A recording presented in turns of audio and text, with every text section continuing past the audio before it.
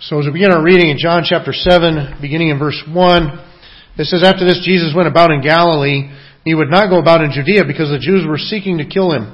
Now the Jews' feast of booths was at hand, so his brothers said to him, 'Leave here and go to Judea, that your disciples also may see the works that you are doing. For no one works in secret if he seeks to be known openly. If you do these things, show yourself to the world.' For not even his brothers believed in him. And Jesus said to them, 'My time has not yet come, but your time is always here. The world cannot hate you, but it hates me, because I testify about it that its works are evil. You go up to the feast. I am not going up to this feast, for my time is not yet fully come.' After saying this, he remained in Galilee. But after his brothers had gone up to the feast, then he also went up, not publicly, but in private. The Jews were looking for him at the feast and saying, 'Where is he?' And there was much muttering about him among the people, while some said, 'He's a good man.' Others said, 'No, he is leading people astray.' Yet for fear of the Jews, no one spoke openly of him. About the middle of the feast, Jesus went up into the temple and began teaching. The Jews therefore marveled, saying, 'How is it that this man has learning when he has never studied?' So Jesus answered them, 'My teaching is not mine, but his who sent me. If anyone's will is to do God's will, he will know whether my teaching is from God or whether I am speaking on my own authority. The one who speaks on his own authority seeks his own glory, but the one who seeks the glory of him who sent him is true, and in him there is no falsehood. Has not Moses given you the law? Yet none of you keeps the law. Why do you seek to kill me?' The crowd answered, 'You have a demon. Who is seeking to kill you?' Jesus answered them, 'I did one work, and you all marvel at it. Moses gave you circumcision, not that it is from Moses, but from the fathers. And you circumcise a man on the Sabbath. If on the Sabbath a man receives circumcision so that the law of Moses may not be broken, are you angry with me because on the Sabbath I made a man's whole body well? Do not judge by appearances, but judge with right judgment.' Some of the people of Jerusalem therefore said, 'Is not this the man whom they seek to kill? And here he is speaking openly, and they say nothing to him. Can it be that the authorities really know that this is the Christ? But we know where this man comes from, and when the Christ appears, no one will know where he comes from.' So Jesus proclaimed as he taught in the temple, 'You know me, and you know where I come from, but I have not come of my own accord. He who sent me is true, and him you do not know. I know him, for I come from him, and he sent me.' So they were seeking to arrest him, but no one laid a hand on him because his time had not yet come. Yet many of the people believed in him. They said, 'When the Christ appears, will he do more signs than this man has done?'" You know, I remember some time ago, I don't even remember what the total situation was, but one of Leah's boys did something that needed to be corrected. As I began to correct him, Leah came out and she gave me a little bit more information that kind of completed the picture of what was going on. And you see what had happened was I saw a small part of the picture and thought something kind of unjust was happening. And when I got the whole picture of what was going on, well, it turned out that he didn't really need to be corrected. And so I remember thinking at that point, I need to make sure that I've got the full picture, the full story, before I start giving direction on which way things need to go from here. And it just kind of cemented that into my mind and hopefully into my grandfatherly experience going forward. The reason I bring that up is because that's kind of what's happening here. In John chapter 7, there is reaction after reaction after reaction. People responding to Jesus Christ. Who is he? That's the big question. Some are saying he's the guy. Others are saying, no, he's not the guy. And so that's really, when you look at the theme of John chapter 7, what is it about? It's about answering that question. Who is the Christ? Right in the midst of that chapter, Jesus gives them a warning. And the warning that he gives them is, do not judge by appearances, but judge with the right judgment.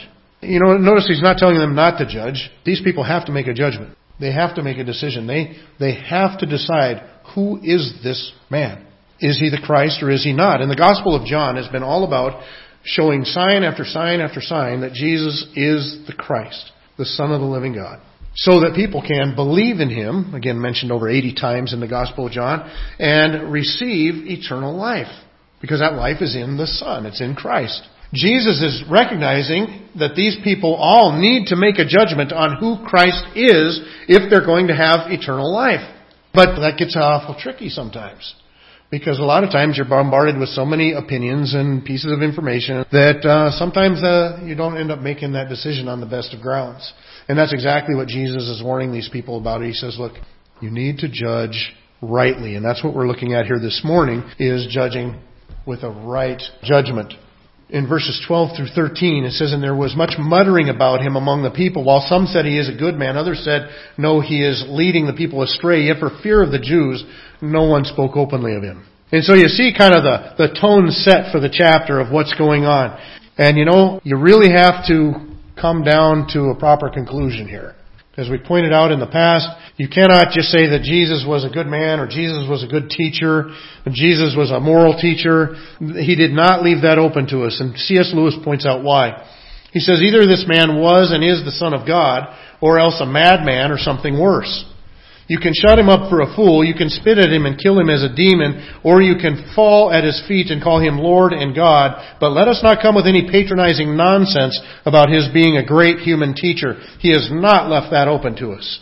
Jesus claimed to be God in the flesh. If he's not God and he claimed to be God, he's one of two things. If he's not God and he knows it, but he claims it, then he's a liar, he's dishonest, he's a charlatan. And that does not make a good man or a good teacher. Or, if he's not God but he thinks he's God, then he's crazy. And that also does not make a good teacher. And so really, since he claimed to be God in all the areas of authority that he claimed to have in his ministry, he either has to be God, or he has to be a liar, or he has to be a lunatic. That's the choice that we have. Some people are saying, well, he's a good man. Yeah, you can't really just leave it at that. That's not a possibility. That's why the other people were saying, no, you can't say that, because they weren't thinking he's God. They said, so he's deceiving the people. He's a deceiver. And so Jesus is telling them at this point, look, you better exercise right judgment. There's a lot of confusion at Jerusalem at this time. Some of them saying, yep, he's the guy. Some of them saying, nope, he's not the guy, but he's a good guy. Others saying, nope, he's a demon. Well, Jesus says in the midst of that, do not judge by appearances, but judge with a right judgment. And as we look through these arguments that they give and the reasons for the way they think it the way they do, then it helps us to see how we can make sure that we're judging with the proper judgment. And the first step is to recognize bias. In chapter 7, verse 16 through 18, it says, "So Jesus answered them, my teaching is not mine, but his who sent me. If anyone's will is to do God's will, he will know whether the teaching is from God or whether I am speaking on my own authority. The one who speaks on his own authority seeks his own glory. But the one who seeks the glory of him who sent him is true, and in him there is no falsehood." He says, he will know whether the teaching is from God or whether I am speaking on my own authority. When will he know that? Right before it, if anyone's will is to do God's will. In other words, if your motive, if your goal is God's will, then that helps you to be unbiased. That you're just going to, wherever the truth leads you, that's where you're going to land. What is the other outcome? He says, if your goal is your own glory, there's a way that works better for you that you're going to want to lean toward. And so you're going to lean into your biases rather than trying to see through them clearly and find the truth. If your goal is the will of God and only the will of God, then you're going to know what the truth is, because it'll be revealed to you and your own biases will be kind of peeled out of the way and you'll be able to see it clearly. But if your goal is how it benefits you, what glory does it bring me, what honor, what prestige, you see that's the problem the Pharisees had and the religious leaders, because the religious leaders were all about their own glory. They wanted to look good to the other religious leaders and to the people looking up at them. And so they were stuck in their biases, and it corrupted their view. And Jesus says, look, you've got to be focused on the glory of God. I remember one time, my friend Mark Young asked me to come down to his church for a weekend. They were going to have a panel discussion. They were dealing with some of the things at their church, and he wanted his deacons and himself. They asked myself and another pastor who had pastored both Mark and I had sat under, Pastor Kittle down from Grace in Owatonna. We all met at Mark's church, and he wanted to have a discussion concerning marriage, divorce, and remarriage. And what does the Bible have to say about these three things? So as we began discussing the issue of marriage and divorce and remarriage, we were going through a lot of passages in Scripture that dealt with marriage and divorce and remarriage, obviously. When we did that, there was one, the deacons in Mark's church, and his position was, I don't want to recognize divorce at all. Divorce is never an option. Which I would grant to him that in the Bible divorce is a last option, and it's a very negative one. The Bible says God hates divorce. The Bible says when two people are married together, what God has joined together, let no man put asunder. At the same time, I recognize that there is an exception. It's not a mandatory exception. I don't think it's always even the best exception, but Jesus did say, except for the case of sexual immorality. So if a husband or a wife is unfaithful, then there is an exception where there's a legitimate time to divorce. As I said, if things can be mended and fixed and forgiven and put on the right track, I don't think it's always necessarily the best option, but that would be very difficult, and so I can see how it is an option. But at any rate, Jesus acknowledged an exception. Now, when we're discussing it then, I said, well, in this passage, Jesus acknowledged that there is an exception where somebody can legitimately pursue a divorce and be within the will of God. And he said, well, I think we should take a strong stance. And to me, the strongest stance is just no divorce, period. Do not recognize it. I said, you see, I also think we ought to have a strong stance. I think here's the difference in our approach. I said, to me, the only thing that really matters is the will of God. And so the strongest position that you can hold is, what does the Bible teach concerning this thing? When I look at your position, even though you think it's the stronger position, I think your position is weaker. Because where Jesus provided an exception, you do not allow for an exception. And so yours is less biblical, which makes it less strong. You see, the only goal here is to be in the will of God. If you say, well, I want to err on the side of this, or I want to err on the side of this, to err on either side is still an error. But the goal, to be able to see clearly, you've got to have the one goal. What does Jesus say is the goal? The will of God. If you strive to know the will of God, if that's your only focus, is to know the will of God, then your biases won't crowd in and choke those things out. Because in any position, in any issue that you think about, there's always something in it for you. There's always well, if I go this way, I like this better. Maybe it just makes you feel more comfortable. But the fact of the matter is, in any issue or time, the best thing that we can be focused on is just, God, what is the will of God? What does His Word have to say about this? And I'm going to follow it wherever it goes. Look, if you please God, you'll be pleasing all the right people. That has to be the goal. Let's please God. Let's determine to know His will. And Jesus says, when you do that, when the will of God is your only focus, when the glory of God and not your own glory is the only thing bearing on this, then you know what? You can cut through those biases. And you can see things more clearly. In verse 19, he says, has not Moses given you the law? Yet none of you keeps the law. Why do you seek to kill me? On the face, you might say, well, what in the world does that have to do with biases? You know what it does? You know what the very first bias that I had that had to be overcome for me to put my faith in Christ was? It was my own goodness. Because I thought that God was fine with me because I was a decent person. Obviously, I measure things with a different scale than God did, because nowhere in Scripture do I find a spot where I think He was calling me a decent person. I was figuring that I was happy with me, figured He was too. The day that I realized that I was lost, the biggest struggle I had was my bias toward my own goodness. When at first that thought came to me that I was outside of Christ, that I was headed for hell, I thought, no way, I'm a good person. We had started going to church, and I started getting involved in church in different things. I started looking to those things and saying, I'm a good guy. And you know what? I had to recognize that I had to put away my bias even toward myself, because as I'm looking at myself as a good guy, it's my own glory that I'm focused on, right? And I had to recognize that I have fallen short of the glory of God. And when my focus got upon the glory of God and I saw that I fall well short of that, then finally I could submit myself to Christ and put my faith in Him. We're flooded with biases. It does better for us if things go this way than this way. So we kind of want to look at them that way. We want to see them a certain way. And Jesus says, look, until you get to the point where you better focus on only the will of God so you can make a right judgment. That's where we are. In John chapter 7, Jesus tells His brothers, He says, the world cannot hate you, but it hates me because I testify about it that its works are evil. You see, that's that same bias that I was talking about. Why does the world come to a conclusion about Christ that He's not the Christ? It's not because there's no evidence. It's not because there's no signs. Right? We just watched Jesus perform signs. Right? It's not because there's not enough evidence. It's not because of that. It's because they don't want Him to be the bread of life. It's because they don't want Him to be the Savior of the world. Why? Why would anybody not want Him to be the Savior of the world? You want to know why? Because it means you need a Savior. And nobody wants to acknowledge that. We like to go on thinking that we're the good guy in all the situations. And even when we do wrong, well, we really had the best of intentions and the best of motives, which is a bunch of baloney. But that's how we want to see it. And Jesus says to His brothers, He said, look, the world doesn't hate you. You want to know why? Because you fit in. Because you're part of the world. They weren't believers. He says, but it hates me. And why does it hate Him? Why does it have this bias against Him? Because He points out that the deeds are evil. In fact, earlier in John, what does it say? That the light comes into the world, but the men love darkness rather than light. Why? Because their deeds are evil. They don't want the light shined on their wickedness. You know, you look at what's happening in our society and culture today, and that is what it's all about. Everybody's trying to push Christianity into a closet because we've let what was in the closet out of the closet.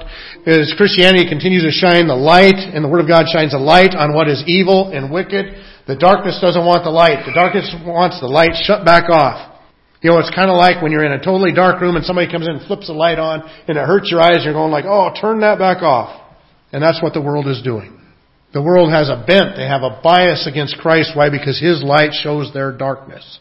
And so they want to extinguish the light so they can be satisfied in their own darkness. In verse 24, that's why he brings us back to that warning. Do not judge by appearances, but judge right judgment. Well, the first way that we do that is by overcoming our biases. When we're only focused on the will of God, our biases tend to fall off to the side and not influence our thinking so much. Well, then secondly, I also see that we're to judge according to principle and not person. You know, this was handy to me. I remember when I went my first ministry out of college, a youth ministry, I was going to a church where I had family members there, and I was concerned about that. Maybe that's not a good idea to go be in a leadership position in a church where you have family members. And I remember talking to the president of the college and saying, is this a problem? Should I be avoiding that kind of a situation? And he said, no. He says, I've served in churches where I had family members there. He says, but I will tell you this. If you operate according to principle, you'll be just fine. But if you operate according to person, that's a real headache that you should avoid. The principle operates the same way, whether it's somebody who's my family member or not my family member. You got to be able to focus on the principles. In John chapter 7 and verse 31, it says, yet many of the people believed in Him. They said, when the Christ appears, will He do more signs than this? Now, this is a good example. These are people that are actually doing the right thing. They're looking at the principles. What are they looking at? The evidence, the signs. And so they're looking at the signs, the miracles that Jesus is performing, and they're saying, look, if this guy isn't the Christ, one, why can He do those signs? And two is, when the real Christ does come, we expect Him to do more than this. I mean, this guy's cleansed lepers, fed people with little to no amounts of food, thousands of people. He's changed water to wine. He's walked on the water. He's cast out demons. He's raised the dead. What's left for the real Christ to do if this guy isn't it? And so these people are on the kind of the right track right here.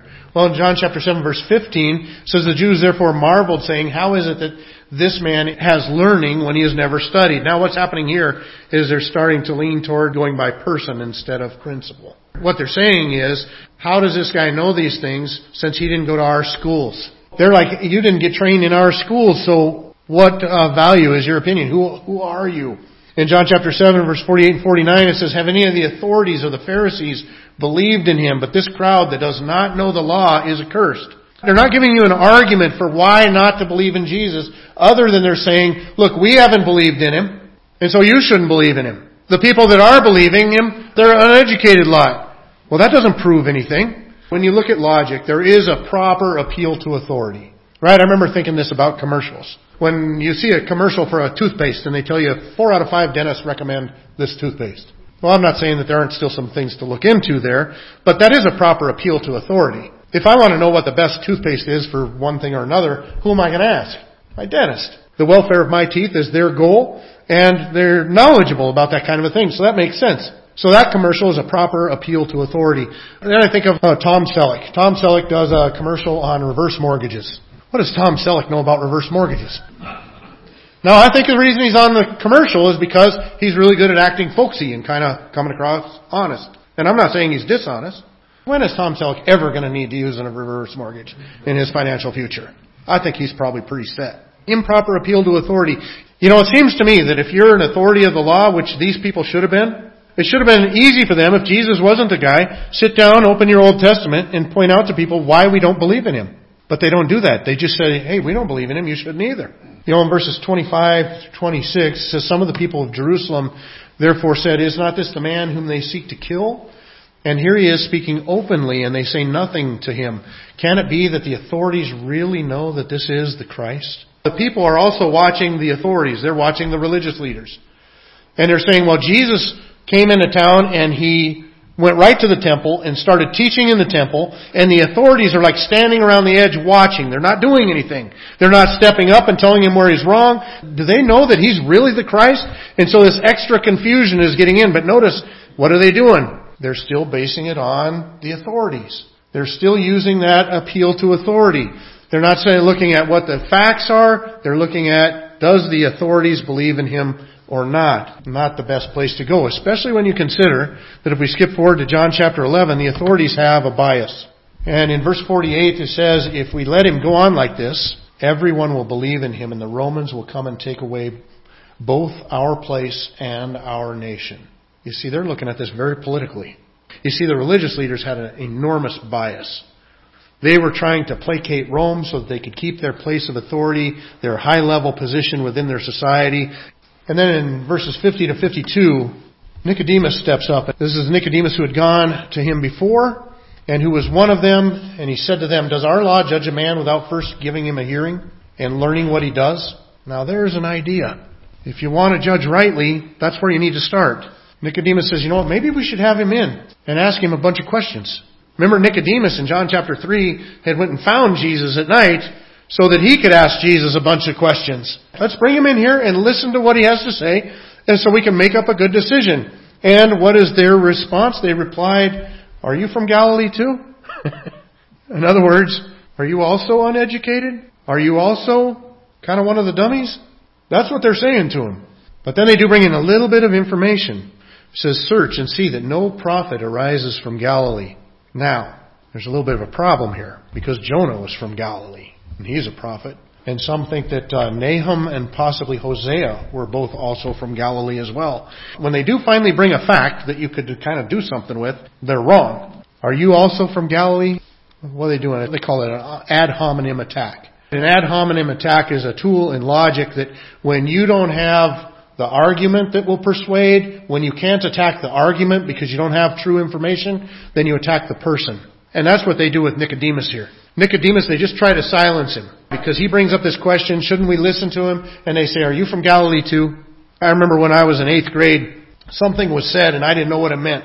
I walked over to my friend and I said, what was said? And he repeated to me what was said, and everybody had laughed about it and I didn't know what it was. And so I said, well, what does that mean? And he looked at me and he says, if you don't know that, you shouldn't be in 8th grade. So apparently he didn't know what it meant either. This is what I take from it. But he didn't tell me, he didn't offer me valuable information. It kind of attacked me with it. Well, that's what a lot of times you'll see when somebody has a weak argument, when their argument doesn't win the case by presenting the argument, then you attack the person.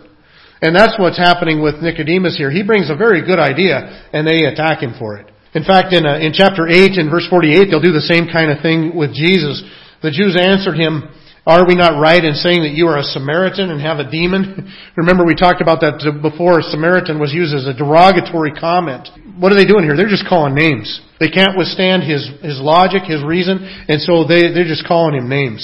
In fact, in this chapter, they do the same thing. In John chapter 7, the crowd answered, and Jesus told them, you're not following the law of Moses, you're trying to kill me. Why are you trying to kill me?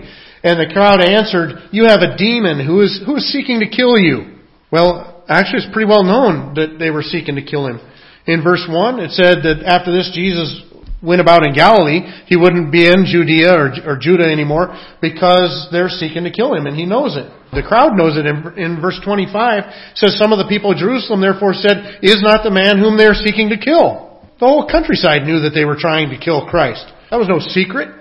You have a demon. You're crazy. What does telling somebody they have a demon or telling them they're crazy prove? It doesn't prove anything. And you see, that's the point. When you look down through these issues and the arguments that people raise, they appeal to authority, they appeal to the person rather than the principles. They don't deal with the evidence. A few people were looking at the evidence. Is he going to do more miracles than this, more signs than this? Seems like he's the guy. Looks like he's winning the argument. Maybe he's the guy, because they're not even stepping up to quiet him down. And so there's a few people looking at principles, but a lot of people just going by, well, what do the religious leaders think? That's what we pay them for. Lastly is, you need to seek answers and not just questions. As you look through this chapter, there are questions that are raised. But you know what the problem is? As far as I can tell, they never pursued any of them. They never followed through with an answer. Nicodemus wanted to. He said, let's get Jesus in here and ask him these things. As far as I can tell, none of them pursued any answers. And the problem is, most of the things that they brought up, they were questions that really have a simple answer. They just had to dig in a little bit. But you know what? A lot of times people feel like they're involved in a conversation if they raise the questions. You can even sound pretty smart by just raising the questions. But you know what? Raising the questions doesn't make you smart unless you follow them through to get the answers. And that's what they needed to do. In verses 40 and 43, it says, when they heard these words, some of the people said, this really is the prophet. Others said, this is the Christ. But some said, is the Christ to come from Galilee? Has not the Scripture said that the Christ comes from the offspring of David and comes from Bethlehem, the village where David was? So there was a division among the people over him. Now that is a great question. The only problem is there's a great answer, but they don't go looking for it as far as I can tell. Because actually, you all know this. Every Christmas program shares this truth. He was born in Bethlehem. In fact, when you look at it, the whole childhood of Christ is a picture of the history of Israel. Or maybe I should say the history of Israel is a picture of the upgrowing of Christ. Why? Because Christ was born in Bethlehem, and then his life was threatened by Herod, and so they take him down into Egypt. Remember, just like their ancestors went down into Egypt to be protected from a famine. And then later, God, through the hand of Moses, brings his people out of Egypt. And there's a passage that says, out of Egypt have I called my son. And later, God tells Joseph, now that Herod's dead, that Herod in particular, there's a few Herods in the Bible, time to come up out of Egypt, time for his son to leave Egypt, just like it was the nation had left Egypt before. And then he's going to go into the wilderness to be tempted, just like Egypt or Israel went into the wilderness for a time of testing before God. And then as soon as they get out in the wilderness, and while they're in the wilderness, they're given the 10 Commandments. And if you look at the Gospel of Matthew, when Jesus comes out of the wilderness, he gives the Sermon on the Mount. And so the life of Christ is a very picture of the history of Israel or vice versa. It's a very rich understanding of who Christ is if they would have pursued the answer. Not only that, but there's prophecy that's tied into it as well. Matthew actually records, quoting from Isaiah chapter 9, what was spoken by the prophet Isaiah might be fulfilled. The land of Zebulun and the land of Naphtali, the way of the sea beyond the Jordan, Galilee of the Gentiles, the people dwelling in darkness have seen a great light. And for those dwelling in the region and shadow of death, on them a light has dawned. Prophets do come from Galilee, and there's prophecy about the Messiah being there as well. And so you had a whole bunch of people with a lot of confusion. Who is Christ? And there's a lot of answers, but a lot of people left in their confusion. Why? Well, because they didn't go by the principles, they went by the person. That just leads you into whatever confusion is in the crowd. Not only that, a lot of them had their own biases. They don't want to see themselves as evil before God and in need of a Savior. And lastly, they were willing to entertain the questions but not pursue the answers. I find pretty much that not much has changed.